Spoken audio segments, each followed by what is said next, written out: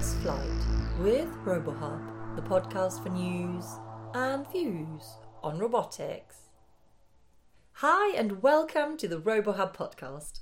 Today we're going to dive into the world of autonomous flight with a company called Xwing, based in San Francisco, California. At Xwing, they're converting traditional aircraft into remotely operated ones. They do this by retrofitting planes with multiple sensors, including cameras, radar, and LiDAR, and by developing sensor fusion algorithms to allow their planes to understand the world around them using highly accurate perception algorithms. Xwing's autonomous flight technology allows a plane to taxi in the airport, take off, fly to a destination, avoid airborne and ground threats, and to land, all without any human input. So this technology not only enables autonomous flight, but it may also enhance the safety of manned aircraft by improving a plane's ability to understand its surroundings. Our interviewer Abate catches up with Xwing's CTO, Maxime Gariel, to learn more. Hey, welcome to the RoboHub podcast. How are you doing? I'm doing well, thank you. Welcome for having me. Can you tell us a little bit about your background? Yeah, so I'm Maxime Gariel. I'm the CTO at Xwing. And my background has been always in aerospace engineering. I started my career developing autopilots for airliners and especially Autoland. And that's when I discovered that what I really love, I knew I loved airplane, but making them fly themselves, that was a revelation. After that, I got my master's and PhD in aerospace engineering, looking at air traffic management. And what happens when you add more technology into this already very complex system, where you have all the sectors. So you have a lot of humans directing airplanes, you have pilots, and you have airports. So what happens when you put more and more technology into that system, like ADS-B or self-separation, when you allow pilots to separate? And what happens when you have a problem? What happens when you have failures? So always looking at what is your plan B, your plan C, and ensuring that the system can degrade gracefully. Then I did a short postdoc at MIT to look at conflict avoidance between aircraft, and then spent a number of years at Rockwell Collins to convert existing helicopters into fully automated helicopters, taking 1980s helicopters and adding redundant flight control system. So going from fully manned to fully unmanned and having a really high level of reliability and redundancy. And I joined Xwing when we opened the office about 5 years ago. Very interesting. So for quite a large portion of your career, you've actually been working on building autonomous aircraft. How advanced is this industry? How long has this been around, this industry in general? What is very interesting is the first autopilot was built in 1912. So autopilot automation in the aviation industry is not something new.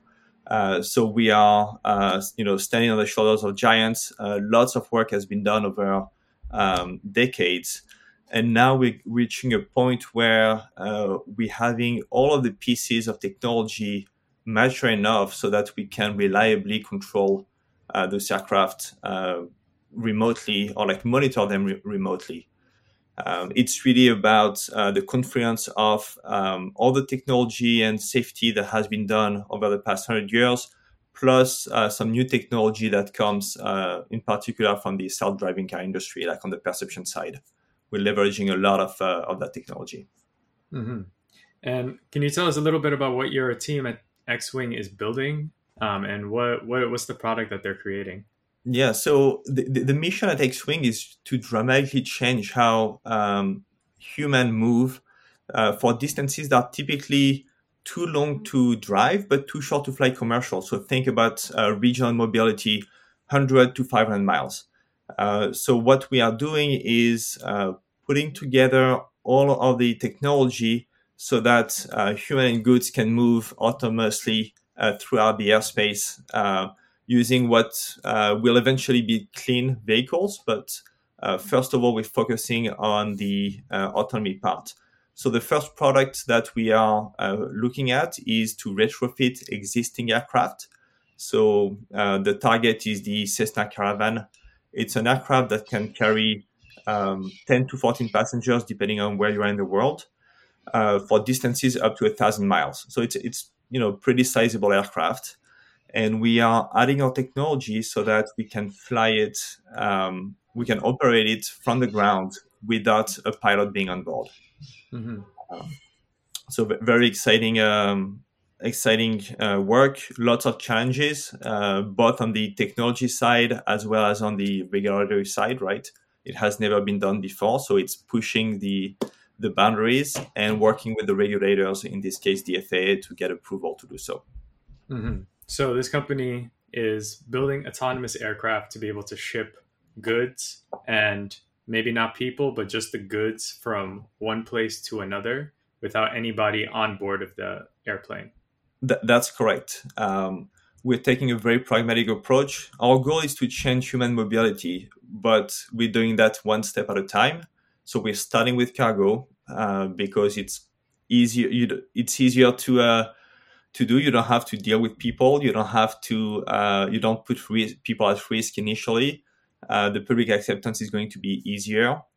And the US have over 5,000 small airports that we can leverage, and very few of those are actually used for commercial flights. So our goal is to leverage this infrastructure to bring initially cargo to all the people around the US, and to really bring communities together. You have a lot of small communities that don't have access to fresh food, to legal documents overnight. So it's really about shortening distances and bringing what we in a city experience every day to all the people around the US and around the world. Mm-hmm. And this might sound like a bit of an obvious question, but what are some of the benefits of taking the human pilot out of the loop for these autonomous flights? What are some of the extra features that can be added and some of the advantages? So one of the main benefit is to make the asset more available. So right now we have enough aircraft, but it's really difficult for the operators to get pilots to be able to fly the routes that they need. Because when there might be demand somewhere, we may be able to get an aircraft, but it's really difficult sometimes to get a pilot to live in those locations and to fly maybe a couple of hours a day. So it's about going from having to find the demand and the pilot and the aircraft to only having to deal with the aircraft and the demand. You can rebalance your network much more easily. You can shift off all of your assets overnight where it's needed. So it opens up a lot of new markets. And at the same time, our first market is to target the logistics company like FedEx and UPS, and they fly every day what we call like feeder airlines, so feeder flight, where the large aircraft comes in the morning very early in a major hub. Then they offload all the packages either to small airplanes or to trucks. And the small airplanes are going to fly another 100 miles, for instance. And then they offload to the truck so that the packages can be at people's house by 10 a.m. or the business in some cases.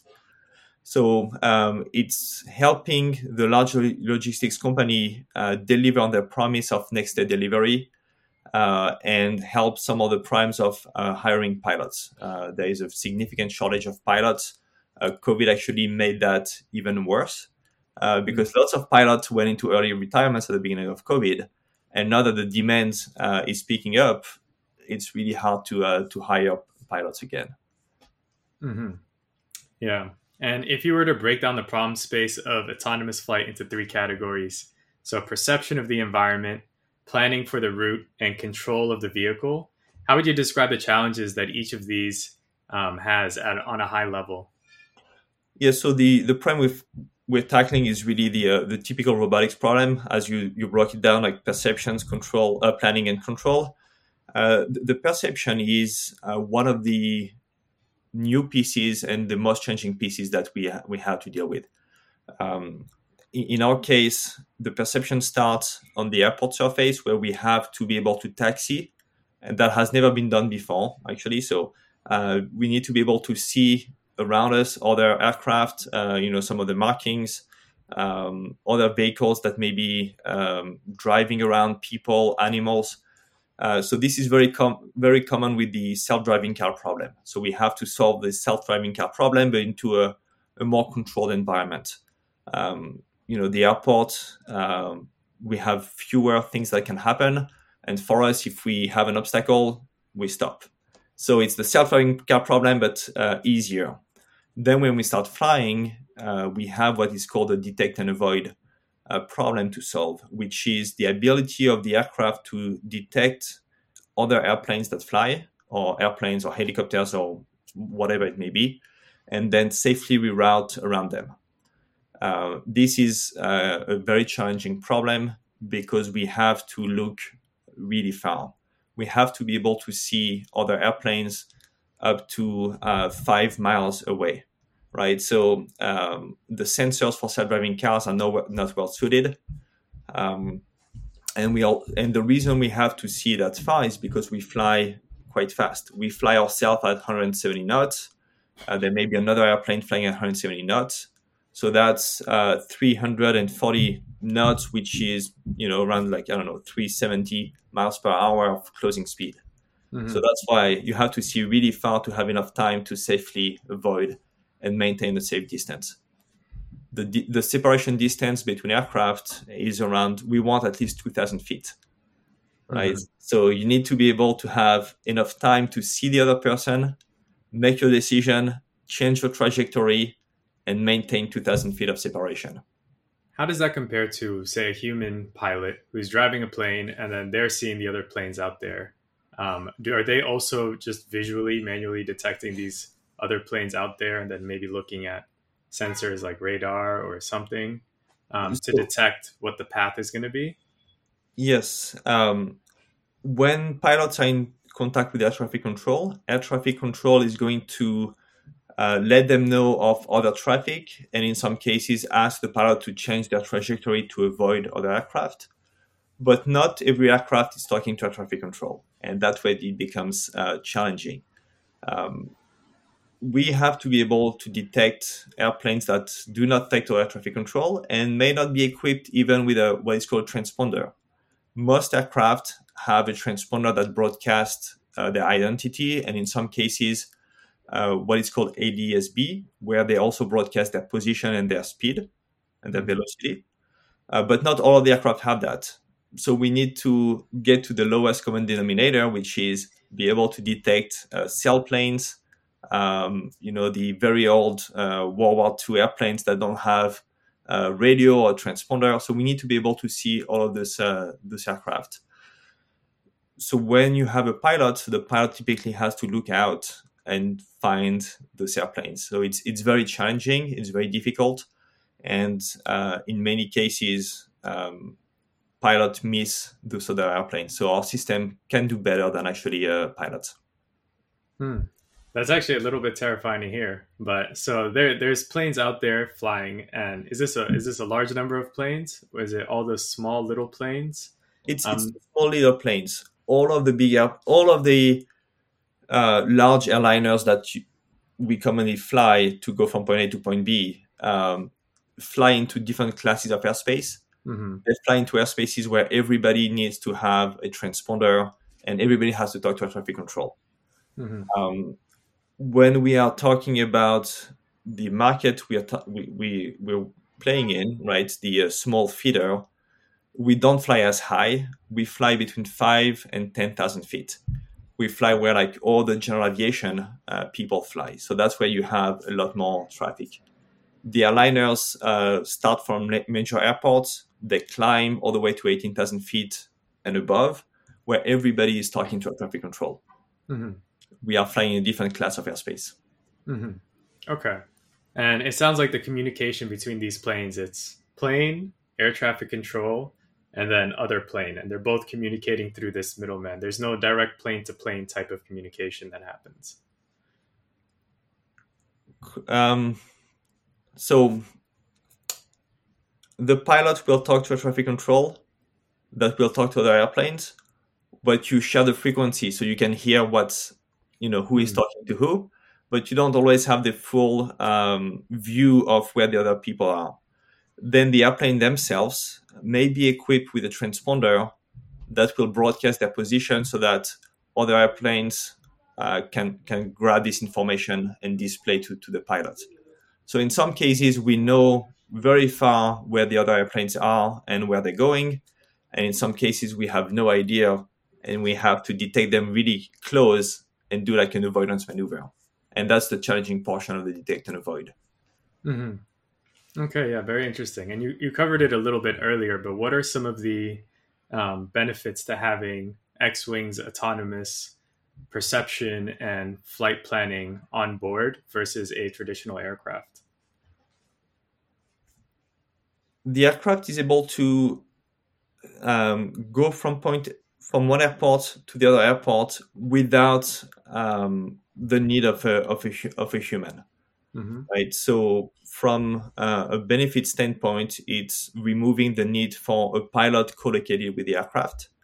It's also going to improve safety as our system monitors the health of the aircraft throughout the flight and across flight so that we can do preventive maintenance. But mostly the aircraft is equipped with almost 360 view.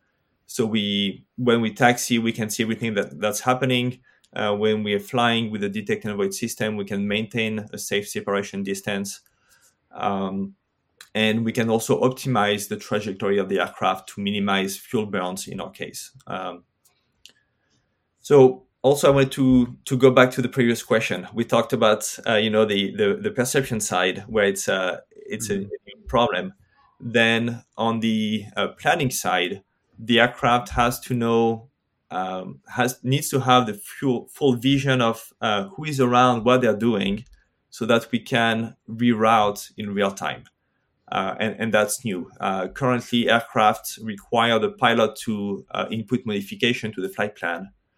In our case, we are able to dynamically reroute either in case of contingency. So if we lose the engine, the aircraft can determine that, can feel like what is the closest airport?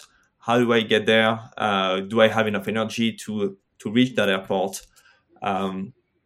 As well as if I see other airplanes, the aircraft can navigate around them. And finally, the controls problem. So the controls problem is the part that has been worked on for decades. So there is no need to reinvent the wheel. Autopilots, flight control computers, servos, those are things that avionics companies have been doing for many years that we can leverage. Some of the new part, though, no aircraft can take off on its own. So that's a new part of the problem to be solved. Aircraft cannot taxi, so we have to solve the taxiing problem, which is actually quite challenging. Aircraft are made to fly, and they can also drive, but they're not the best at driving. And finally, landing is also one of the challenges. In that case, it's a challenge of controls, but also navigation. We want to make sure that we can land on the runway every time, regardless of the sensor that we're using. Large aircraft can land automatically at about like 55 airports in the US, and we want to target 5,000 without adding a lot of new technology. So how do we solve this navigation and localization problem very accurately is one of the challenges to solve. And so just to capture an idea of the scale of this challenge. So right now, taxiing in an airport, that is a situation that has a lot of room for accidents, for large catastrophes. You know, we've seen some high profile planes just taxiing and another plane lands into it. And then both planes have very massive casualties. So how difficult is this problem to solve, and what are you guys doing to solve the taxiing problem? So yeah, there has been a lot of accidents where like airplanes would clip the wings of other airplanes, right? They don't realize how wide they are, or they clip, a light post or something like that. With the sensor we have on board, we know exactly where obstacles are with respect to us, so we can and we will stop before there is any incident. We have a really good situational awareness of the aircraft and its surroundings, so that the taxiing will be much safer. Is there any reason why these sensors and this software algorithm wouldn't also be installed on manned flights with a pilot, just to decrease that error rate on their end? It will be right now already. Over the past 10 years, cameras have been installed on large airplanes to help the pilot see the wingtips and track the runway center line. There is no reason to not add eventually those new sensors. I think it takes a bit of time for this new technology to get into the aviation realm, because it needs to be certified. But once we certify it, then it can be used for much larger aircraft. Mm-hmm. A lot of the technology that we are developing can help human pilots, actually.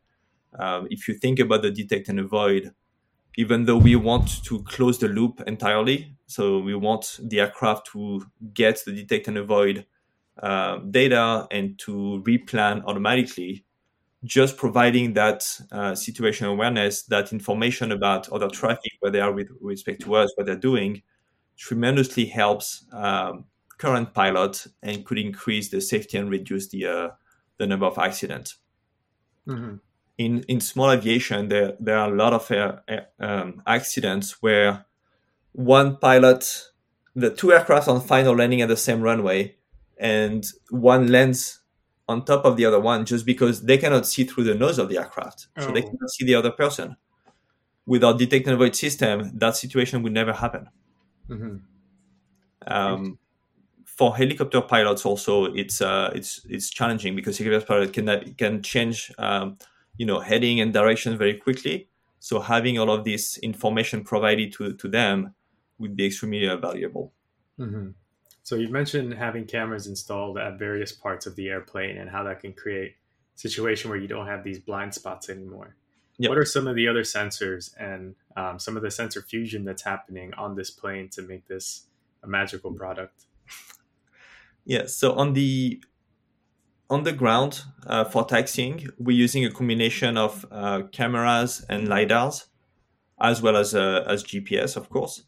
And using cameras and LiDAR help us, so in one way, to train the cameras to learn what's around. So eventually we could get rid of the LiDAR, but in the short term, the LiDAR is really good to get this depth, to know how far other airplanes are and how far obstacles are. And once we start flying, we use a combination of radar, ADS-B. So ADS-B is an aviation-specific system where we use the existing transponder as well as GPS, and each aircraft broadcasts their position and their velocity, and the other aircraft can receive that. So you can see from really far away, like 50 miles, where other airplanes are. So that's very helpful, but not everybody has it. And that's one of the problem. So for those aircraft, we use the transponder, we use ADS-B. For the aircraft that are not equipped, we use the radar and the cameras. Mm-hmm. And we fuse all of this to get the best track possible for all the other airplanes. And then we make decisions based on those tracks.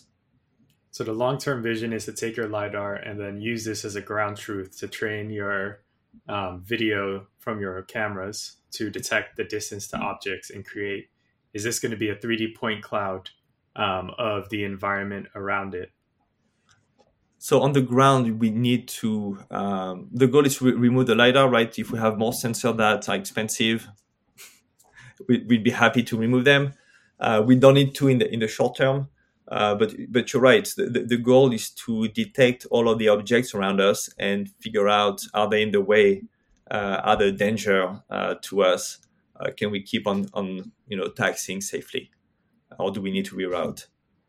When we are airborne, the prime is much more challenging because as I was describing, the distance we're looking at, trying to detect a small airplane 5 miles away with a camera is extremely challenging.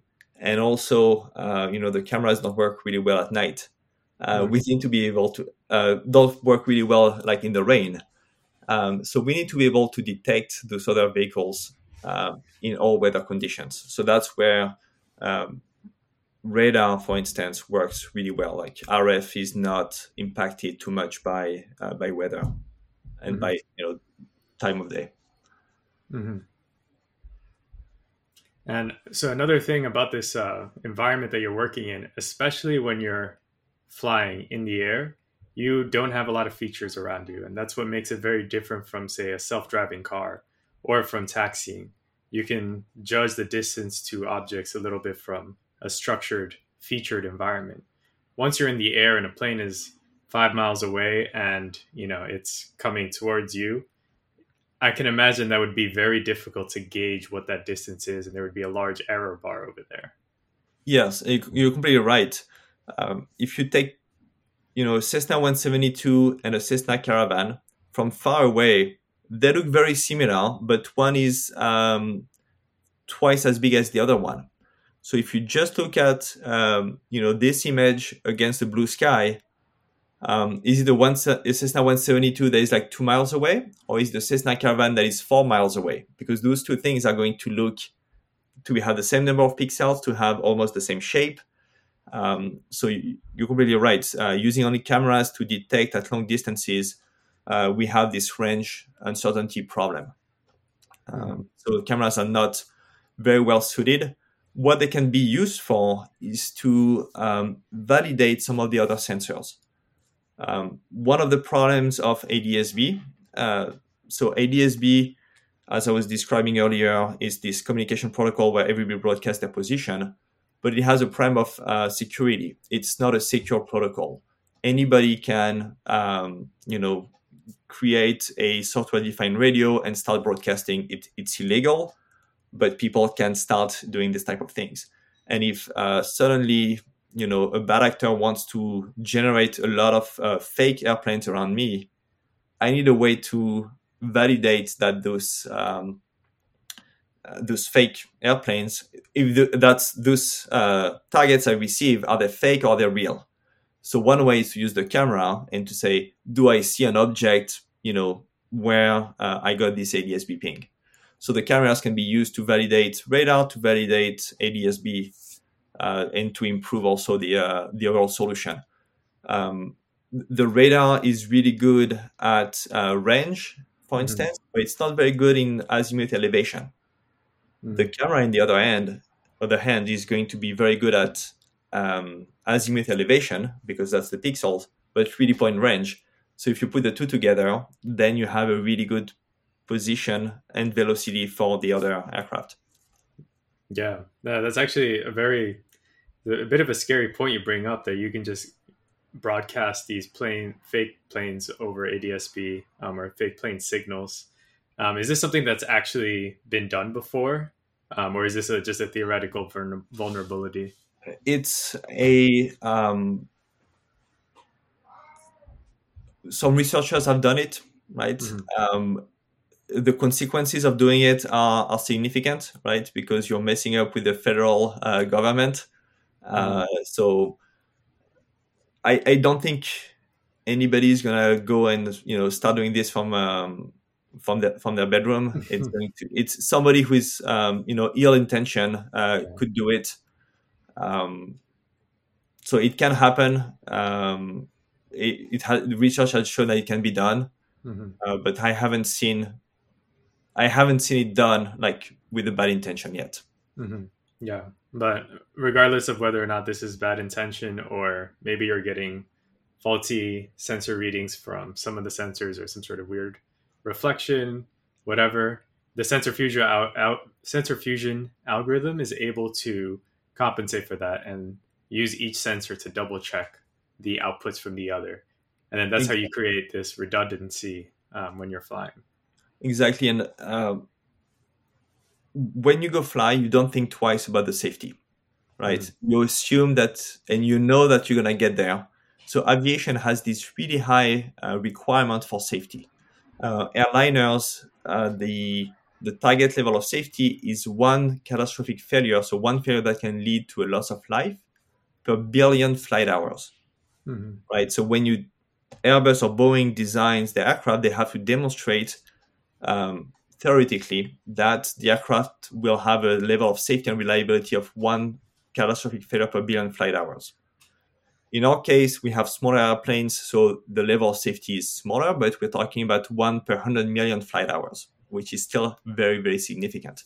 So the way to achieve it is to have redundancy and to have various ways of doing the same thing. So that's why you have different sensors that when they all work, you get the best solution possible. And when one starts failing, you still have a backup. So aviation is all about having a plan A, a plan B, a plan C, and a plan D. I can imagine. So you touched earlier about training your data from your cameras based on your LiDAR output. So you get some machine learning and you can do some nice distance estimates and trajectory, I'm assuming, estimates of other planes and objects flying by. Is there any other interesting machine learning algorithms that are being done under the hood in this plane? So we have to certify the aircraft, and the FAA and the community. So we need to use deterministic methods as much as possible. So we are not relying on AI and machine learning for safety critical items, and we don't need to. That's a nice thing. We don't need to. We could, but it's not required. And the reason is we need to demonstrate with a really high level of safety I was describing a few minutes ago that the system will perform as intended with the probability of failure like extremely, extremely small. And right now we have no way of showing that AI can do that. Though the other place where, for instance, AI and machine learning can be used is, for instance, for localization. If you think about landing, detecting a runway is something where machine learning and AI is perfect, right? Perfect application. Instead of looking for a cat or for a dog, you look for a runway. And if that's the runway, what is my position with respect to it? So in that case, those techniques can be used to complement the existing sensors, to validate the GPS position that we have, or to augment, in some cases, the GPS position that we have. So it's not the primary method, but it's an augmentation or a backup. And so is this kind of a similar attitude that the certification has for self-driving cars as it is for the aviation space, or is it a little bit more extreme because aviation is just like security is number one? It's much more extreme. Like on the self-driving cars, right? Tesla is pushing updates on I don't know if it's a daily basis but very regularly, and nobody looks at it, right? People try it and are guinea pigs. In the aviation space, before we put our technology in the hands of, before we can use it to make money and generate revenue, it has to be certified. The FAA has to go through every single line of code, every requirement. We have to demonstrate the level of safety before we can, put in on the market. So it's much more challenging than on the self-driving car space. And so that's all very interesting. And just to backtrack a little bit about the market and who the customers are for this, how would you categorize the market into different groups? So while the long-term vision is to move people and to move the world, the short-term goal and where we're very focused on is to be able to introduce this technology for cargo and for the logistics company. So FedEx, UPS, DHL, Amazon, and then you have a lot of other people that have urgent cargo needs. So it has to be, payloads that have a certain value because it's the value of time that you're saving. But initially, we're looking at the feeder market for the large logistics company. So For instance, FedEx owns its own fleet of Cessna Caravans. They have about 260 of them, and they lease them to small operators, a number of small operators that fly them for FedEx. UPS, on the other hand, has delegates to operators that own their aircraft, and they're geographically, in different parts of the US.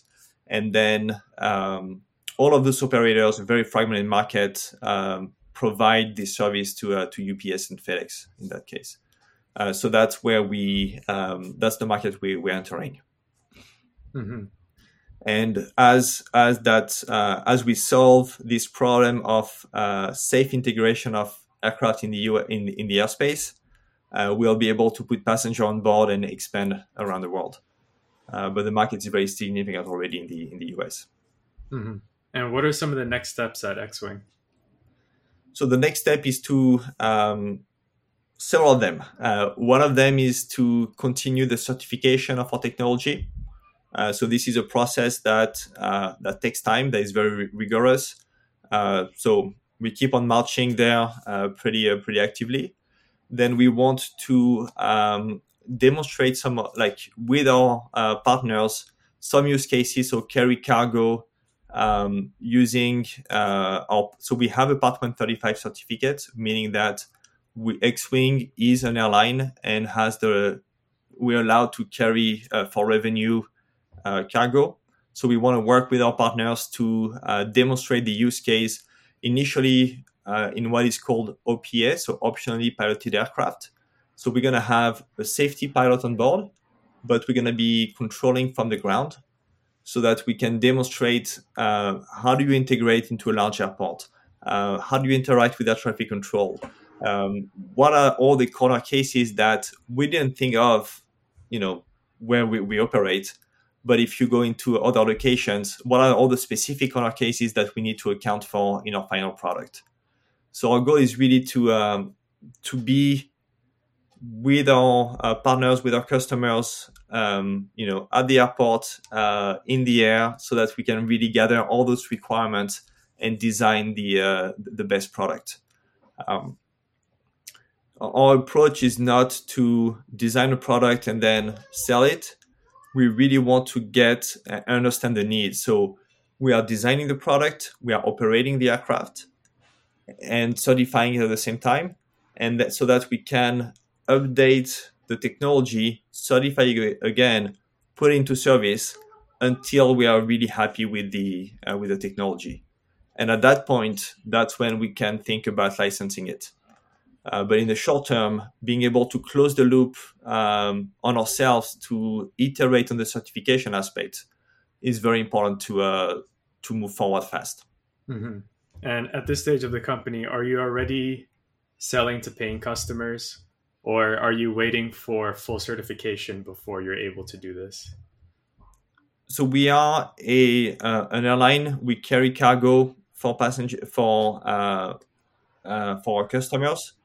So we have paying customers, and progressively we're adding the technology. So we're not waiting to have the full solution before entering the market. Mm-hmm. So, and then you're actually an airline and you're actually delivering stuff yourself and correct. Temporarily for now piloting these aircraft while there's also this sensor and data capture that's happening to train the autonomy. Exactly. So we have the pilot, we put our technology on board so that we gather data for the certification. For instance, the detect and avoid is a new technology. Nobody has certified such a system yet.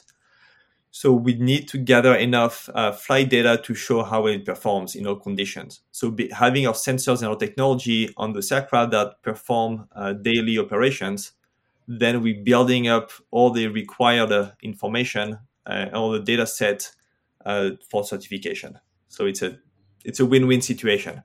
The FAA gets a lot of data, we get a lot of flight hours, and then we can certify it faster. Awesome. Thank you very much for speaking with us today. This was really amazing. You're very welcome. Thank you very much for having me. We hope you enjoyed listening to Maxime discuss the intricacies of autonomous flight. There's plenty more to discover at robohub.org/podcast, including information of how you can become a patron for RoboHub. As a community-supported podcast, we are run by a team of volunteers from around the world, and we rely on small donations from listeners like yourself to help us keep going. So check out how you can get involved and become a supporter, patron, or volunteer at robohub.org/podcast. Our next episode will air in 2 weeks' time. Until then, goodbye. Autonomous Flight with RoboHub, the podcast for news and views on robotics.